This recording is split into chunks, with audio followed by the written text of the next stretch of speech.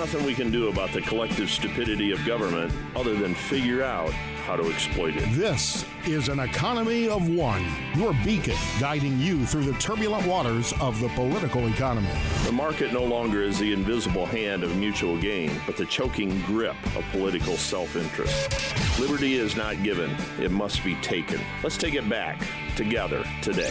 It's life, liberty, and the pursuit of self-reliance. An economy of one with Gary Rathbun, CEO of Private Wealth Consultants and your free market voice of the U.S. This is our country. Greetings and welcome again to An Economy of One. I am your host, Gary Rathbun. Our website, aneconomyofoone.com, aneconomyofoone.com, as is our Facebook. I'm going to skip over the usual preliminary discussion, go right to my first guest. Joining me now is Wayne Cruz. He's the Vice President for Policy at Competitive Enterprise Institute. He's author of the yearly report, 10,000 Commandments, an annual snapshot of the federal regulatory state. And he co-authored This Liberal Congress Went to Market, a bipartisan policy agenda for the 110th Congress, and Communications Without Commissions, a national plan for reforming telecom regulation. Wayne, welcome to An Economy of One. It's my pleasure. Thank you for having me. I appreciate it. We've had a new president now for about a week. And, you know, from your expertise, I'll give you a real broad question, and then we'll drill down a little bit. But the first 7 days, 6, 7, 8 days here of the first 100, what are you thinking? Well, if Barack Obama had a pen and phone, Donald Trump has a meat axe, doesn't he? He came right out the bat with a series of executive orders. And you know his broader agenda is, of course, Obamacare, tax and budget, doing tax reform, and doing trade policy. But he, unlike we've seen in a very, very long time, has taken a big interest in addressing the regulatory state, which has gotten out of control, too. You know, we may have a $19 trillion federal debt, but the regulatory enterprise every year is something that is it's getting to the point where if you think about a $4 trillion a year spending budget, the regulatory state costs half that much. Wow. So if you talk about reforming corporate taxes, which are around $300 billion or so, regulations cost a lot more than that. And Trump is coming out of the bat by saying he's going to get rid of 2 regulations for every new one that comes in. The very first memorandum that came out of the Trump administration from Reince Priebus put a freeze on all of the regulations that are in place now that had come out of the Obama administration.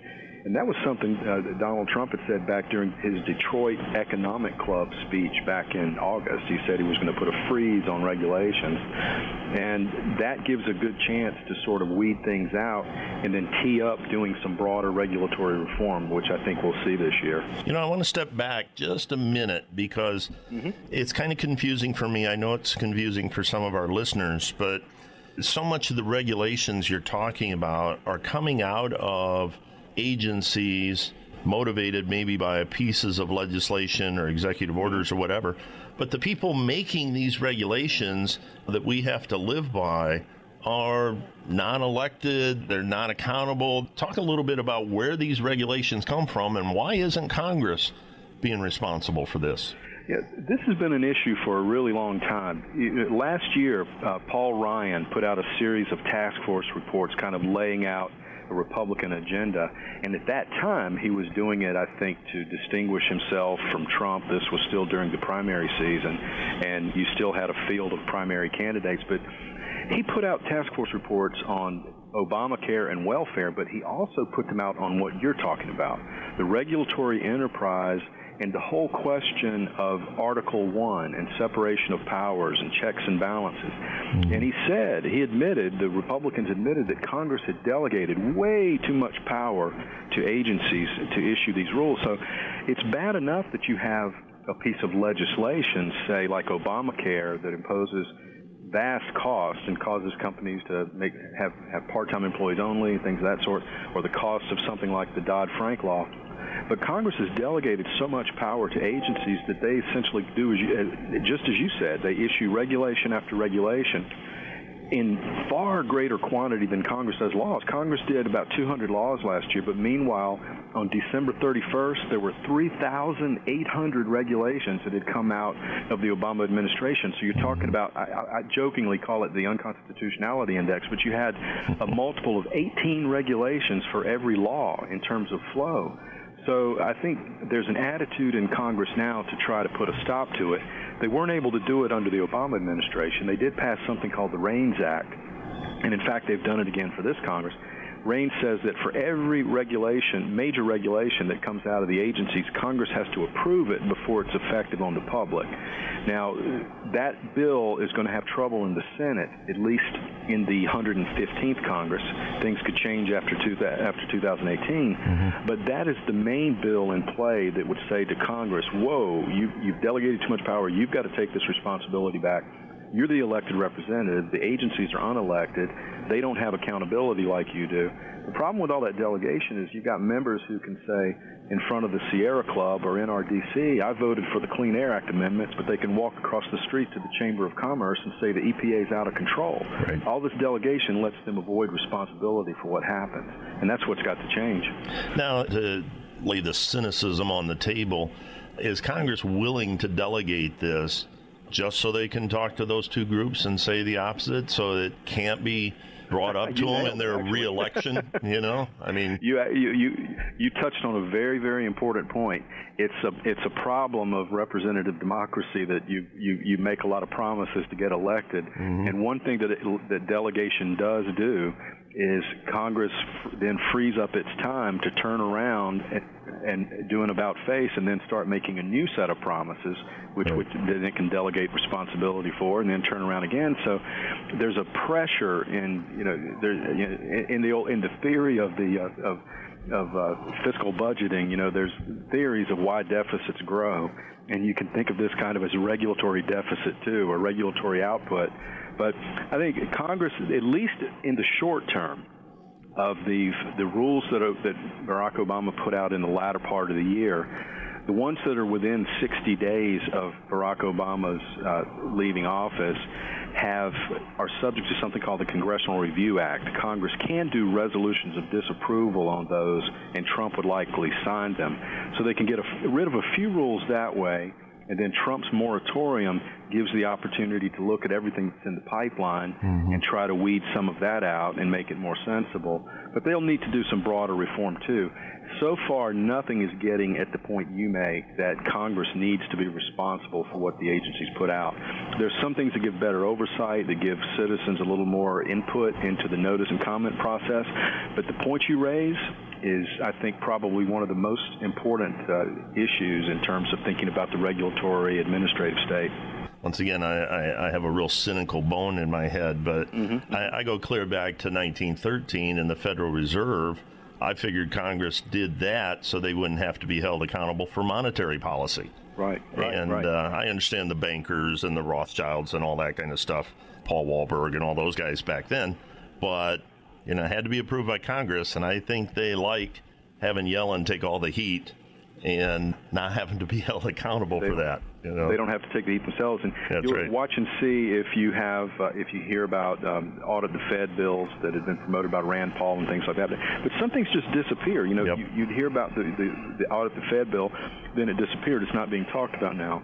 You would hear Rand Paul talk about getting rid of the TSA at the airports, the 1,000 standing around, or at least take away their uniforms, or at least have normal, humane security check-ins. And he stopped talking about that.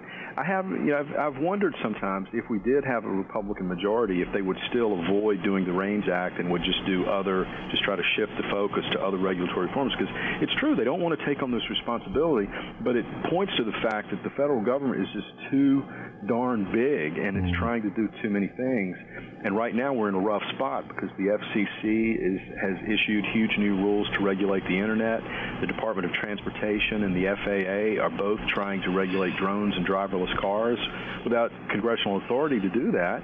And so they're putting the agencies out in front of all the new technologies and things. We always say that most of the world's wealth hasn't been created yet. Most of the jobs haven't been created yet. But we've got to keep the regulatory state's hands off of the future. That's a big part of what we need to do. And I hope that the Republicans this year will have the vocabulary for that and be able to defend free enterprise and free markets and laissez-faire and argue against the notion that, free markets mean companies get to run wild. It's just not true. Your choice is always political discipline or is competitive discipline going to do better? Political discipline can do some pretty bad things. I joke sometimes, I don't know of any tainted meat that wasn't approved by the USDA. Just because you have regulation doesn't mean you're actually regulating. You may be doing something else. Well, and it always bothers me because, like this season when Donald Trump becomes president, he's a new animal coming to Washington. He's got the meat axe, and he's not really concerned with what people say about him or what they think of him. He's going to do what he wants to do and what he said he's going to do. And Congress says, okay, now we got Donald Trump as president. Now we'll rein ourselves in. Now we'll start doing what we should have been doing the last 50 years. And it just bothers me that the electorate buys it every time. Yeah, me too. We were always urging during the Obama administration that Congress and the Senate pass the major reg reform bills, the major government spending bills, things of that sort, and just to make Obama veto them, create an inventory of great bills that the president vetoed and use that at campaign time. But they didn't do that. And they even shied away from defunding programs and defunding Obamacare because they were worried about a government shutdown. But when the government shutdown happened, most of it didn't shut down, but the other thing is Republicans weren't blamed for it. They ended up winning the elections anyway. Yeah. And so it was just, that bugged me, kind of parallel to what you're talking about. Wayne, thank you so much for spending some time with us today. This has been a my pleasure. Real treat for me, and I hope we can tap you on the shoulder again soon. Sure will. Thank you for having me. Have a great afternoon. Thank you. You also. Coming up next, we're hearing a lot about repealing Obamacare. We'll talk about that next. An Economy of One with Gary Rathbun.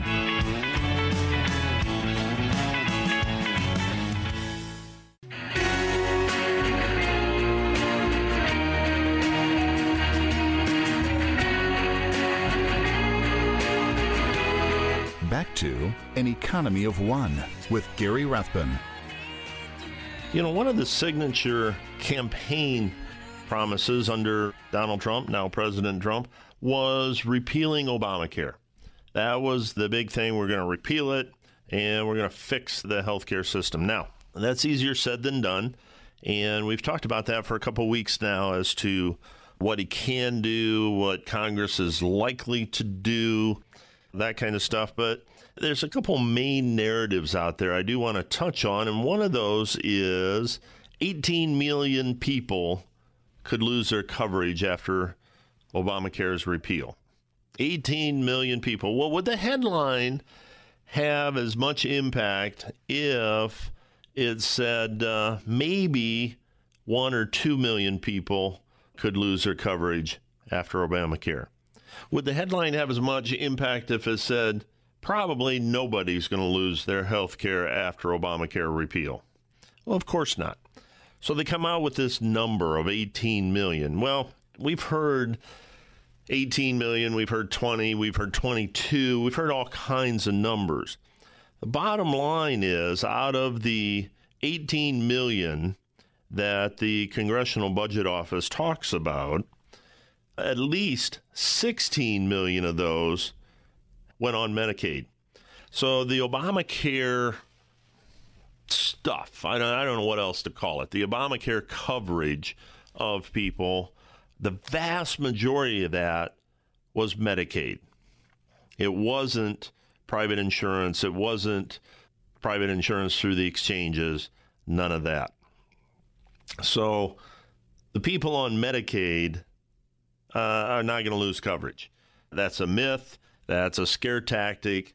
And it's just not going to happen. Now, Congress should make some changes on how the states work with Medicaid, the flexibility, how it's run, who's eligible, that kind of stuff. But all of that can be done at a easier pace, shall we say. It's not an emergency, urgent need to change like many of the other provisions around Obamacare. If they got rid of the individual mandate, got rid of some of the employer mandates, got rid of the penalties for not having coverage, that kind of stuff, those would be, once again, easy, quick fixes. It could be executive order, it could be legislative, but it would get us a long ways down the path to fixing this. We can fix Medicaid and Medicare later. So we can take our time on that. So the first headlines you read where it says 18 million people could lose coverage, that's just not going to happen. Likelihood is nobody's going to lose coverage. Will it change? Maybe, hopefully, but it's not going to reverse all those people. We're not going to throw them all off Medicaid like the progressives and liberals would have you believe. The other thing, the big issue, and I think this is easily solvable, is pre-existing conditions. One of the dilemmas, one of the moral dilemmas with Obamacare is you can wait until you get sick and then sign up and can't be turned down. Well, there's just no way an insurance company can hedge or pool that risk. So we need something that allows people with pre-existing conditions to get coverage. Now, I know that it's not the person's fault that they have a pre-existing condition, but you know what? It's not my fault either. Why should the taxpayers have to pay for that? For years and years and years, decades, private insurance companies have dealt with the pre-existing condition problem. And by being able to pool that risk, by excluding that risk for a year or two, by giving an open enrollment once a year so people with pre-existing conditions can get coverage like the HMOs, that kind of stuff, all of that is solvable. But they make it sound like we're going to throw them out on the street, they're going to lose all their wealth, and they're going to live in a box on the sidewalk. Well, that's just not the case. One of the good things that President Trump is doing, and that is putting the mainstream media in their place. He's calling them to task when they distort the news, when they imply or infer things that are not true. I'm not going to get into the use of fake news because I think that has become cliche very, very quickly. But we need to look at the reality of the situation and deal with the issues in a practical way. Government is not the solution. Health insurance, health coverage is not a right. It's not a right. You do not have a right to health care. You do not have a right to health insurance. Now, there are laws you can't be turned down for treatment, but to say that health insurance is a right is just wrong. Coming up next, I'll be speaking with Larry Schweikart. He's the author of the new book, The Politically Incorrect Guide to the Presidents. Gary Rathbun, An Economy of One.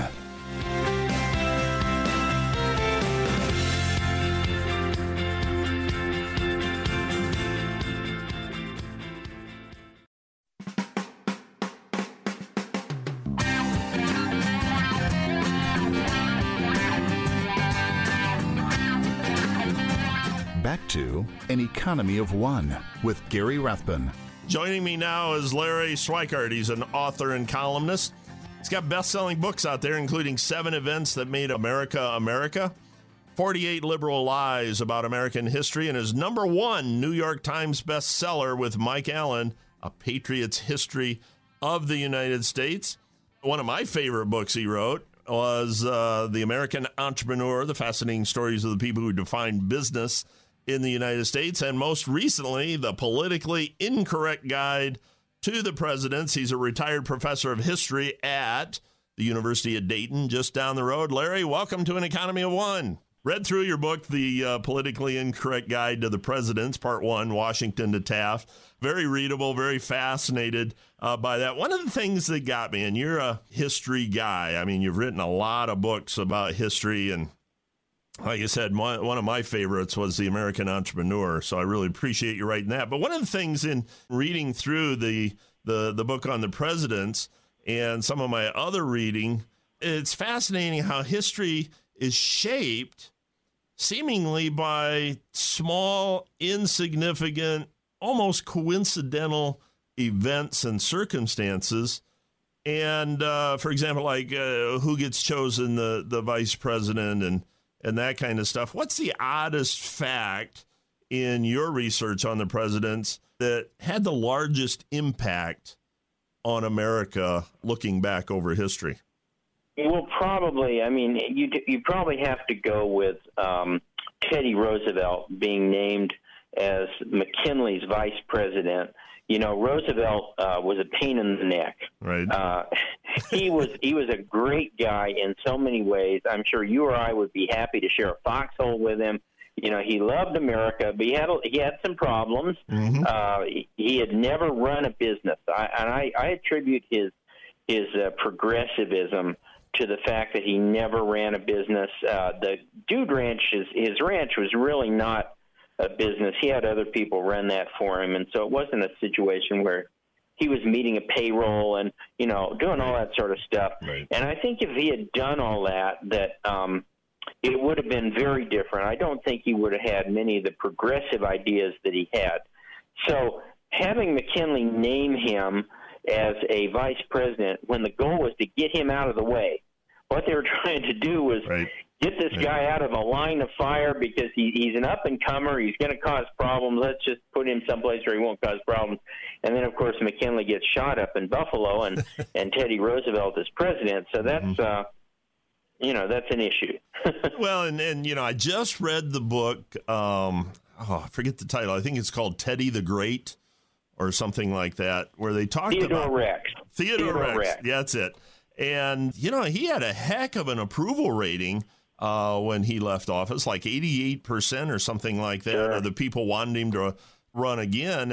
And I said a few weeks ago in reading the book and reading some of his stories, I mean, he would say whatever's on his mind and then he'd apologize later.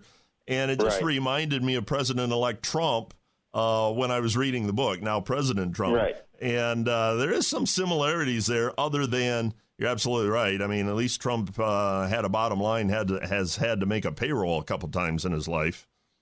Well, you know, that is interesting that when we were debating Trump going into the primary season and many people on the Republican side were saying, well, you know, he's never served in the military and he's never run for office and no other president has ever done that, has ever gotten anywhere without that experience. And I thought, well, that's true. But also, he's the only American president who really has any widespread business experience. If you want to exclude agriculture, obviously many of the early presidents had plantations and knew agriculture. Washington, of course, was probably the richest man ever to serve in the office because of his plantation. If you exclude that and the fact that two presidents were failures in business, and that would be Harry Truman, who's outside of my volume, and Ulysses Grant. So, you know, Trump, he didn't have political experience, he didn't have military experience, but he had some experience that nobody else had, which was very successful business experience.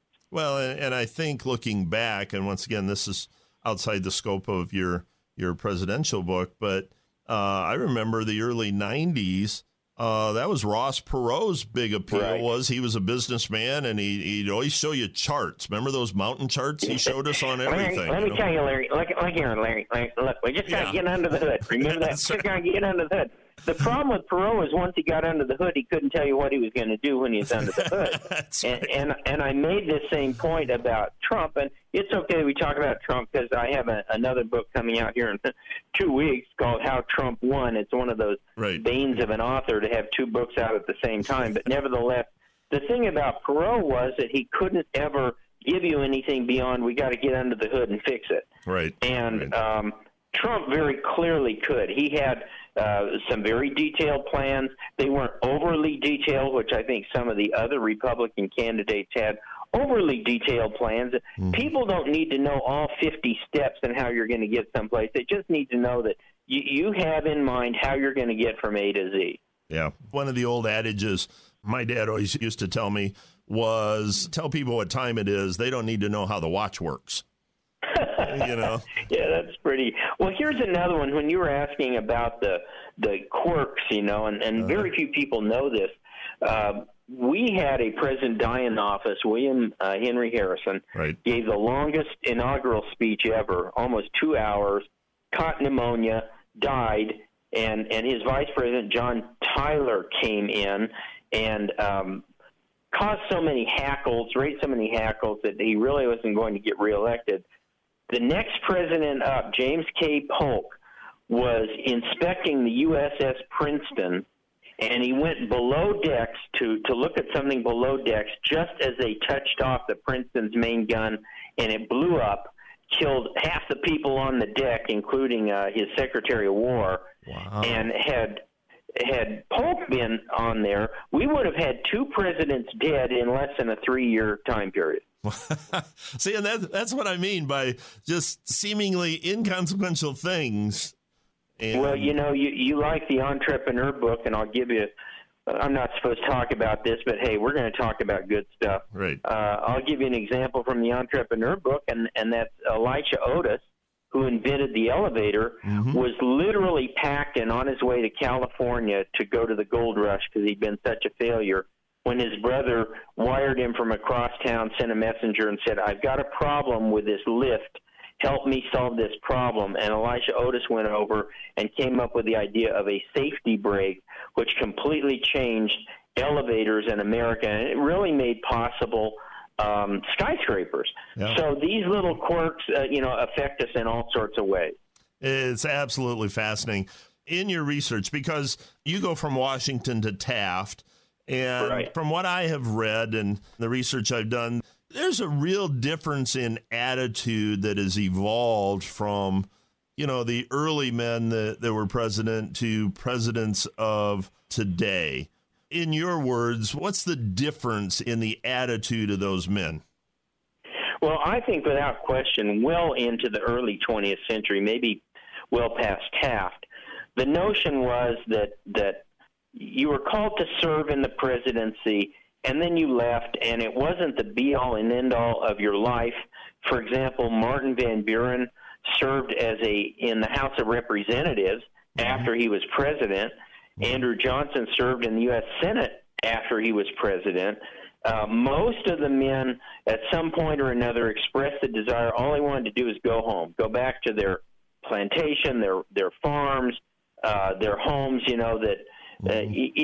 don't get the sense, as you do from, for example, someone like Hillary Clinton, that her entire life has been spent running for this office, and that if you don't win this office, that somehow your life is an abysmal failure, and so you got the sense that they all believed that they were called to do a short service and then get the hell home. Yeah. Well, and almost reluctantly. I mean, Washington was somewhat reluctant to even take the job, wasn't he?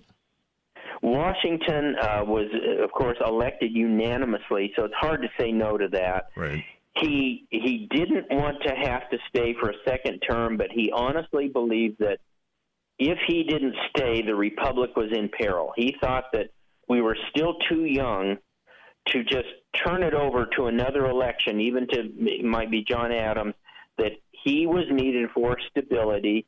And then he said, after that, I am definitely stepping down, because the last thing he wanted to do was die in office and have John Adams, in essence, inherit the presidency without a real genuine election. Yeah. And so everything Washington did, and I make this point throughout the book, everything he did was done with an eye toward what will history say, how will my successors deal with this situation, what precedent am I setting for those who come after.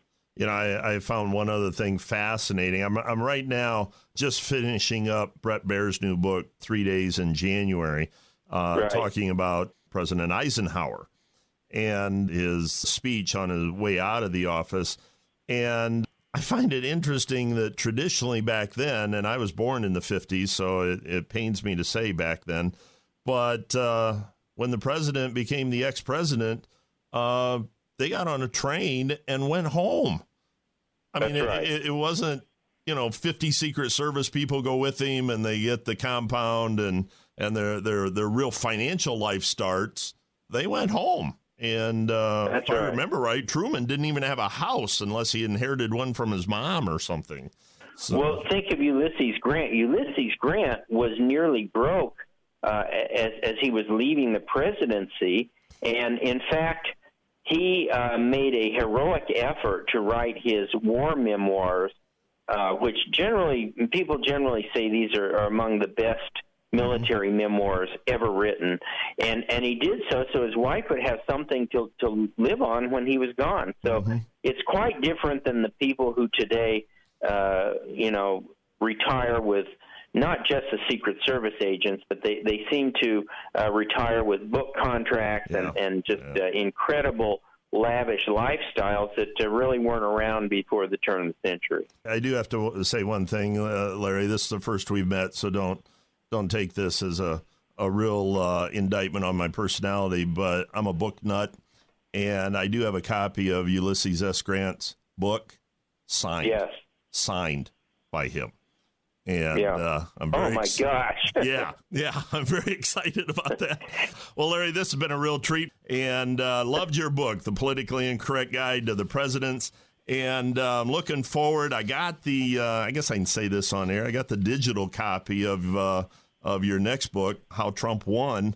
And it comes out in a couple weeks. February 27th, right? February 27th. The digital's out now, right? Yeah, and I'm going to have my producer give you a call, and we'll talk about that book in a few weeks when it comes out, if that's okay. Terrific. That's great. I appreciate your time this evening. Like I said, it's been a real treat. You do great work, and look forward to talking to you again. Good. Thank you, Gary.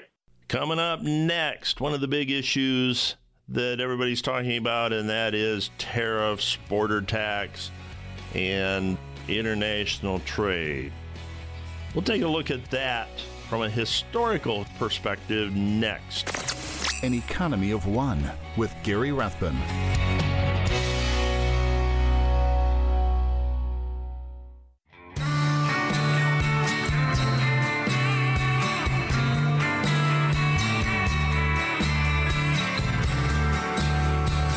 Back to An Economy of One with Gary Rathbun. A lot of discussion during the campaign from candidate Trump, a lot of discussion from President-elect Trump, and now a lot of discussion and action from President Trump has to do with American jobs and American manufacturing.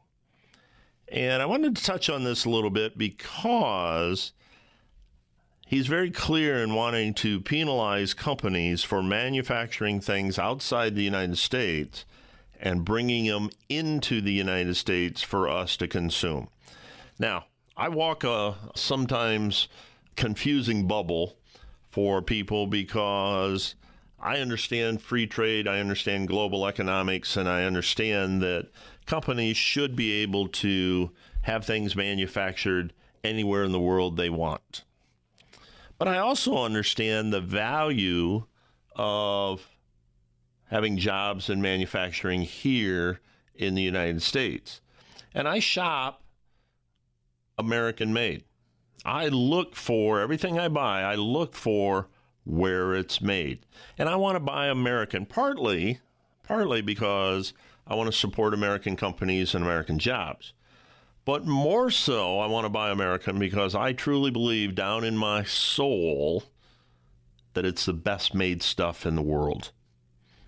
And I don't mind paying a little bit more for American made quality. Now, I don't want to sound too arrogant about that because I can afford to pay a little bit more and some people can't.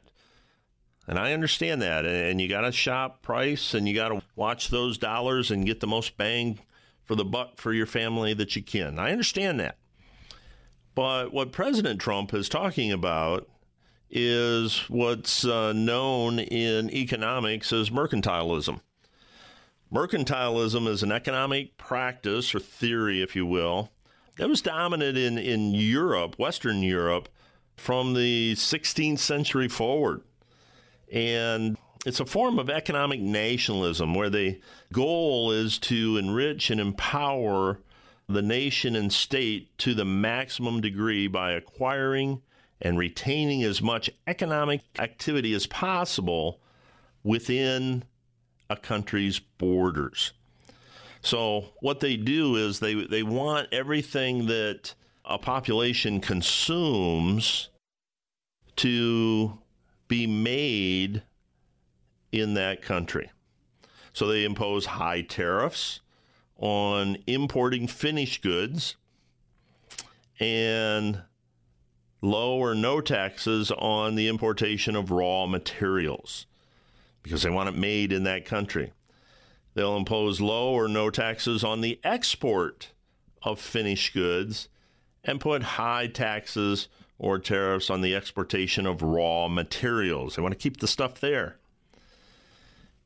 And, of course, they seek new markets for domestic manufactured products to increase the demand for those products. Now, it's called mercantilism, and it's been around for a long time. And in the old days, countries settled up their trade surpluses or trade deficits with precious metals, gold and silver.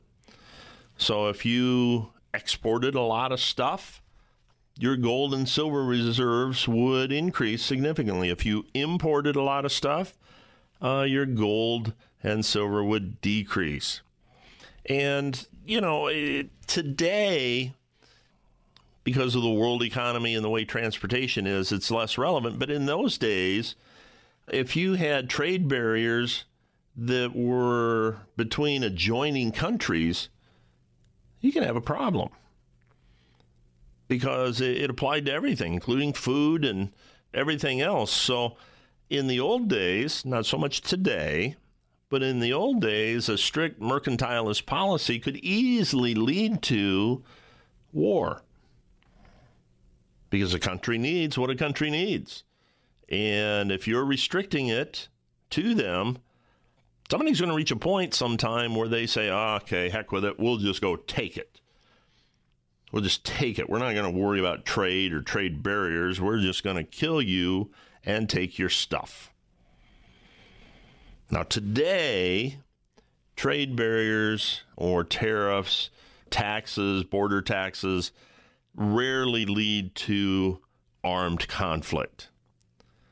But what you have to remember is whatever President Trump puts on for tariffs and border taxes and that kind of stuff, two things. One, that's going to filter right down to your pocketbook and my pocketbook.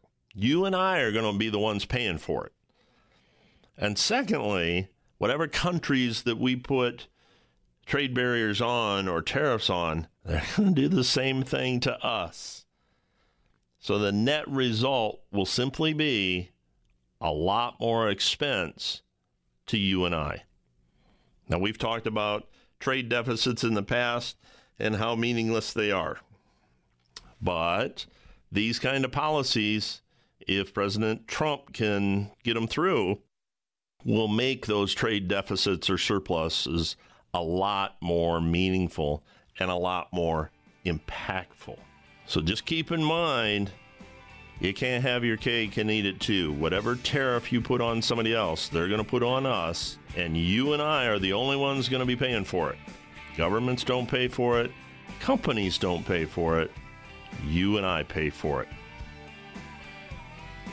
I want you to have a great day. Be an individual. Be self-reliant. Be an economy of one. I'm Gary Rathman. We'll see you next time. This is our country. The views expressed on this program do not necessarily reflect the views of this station.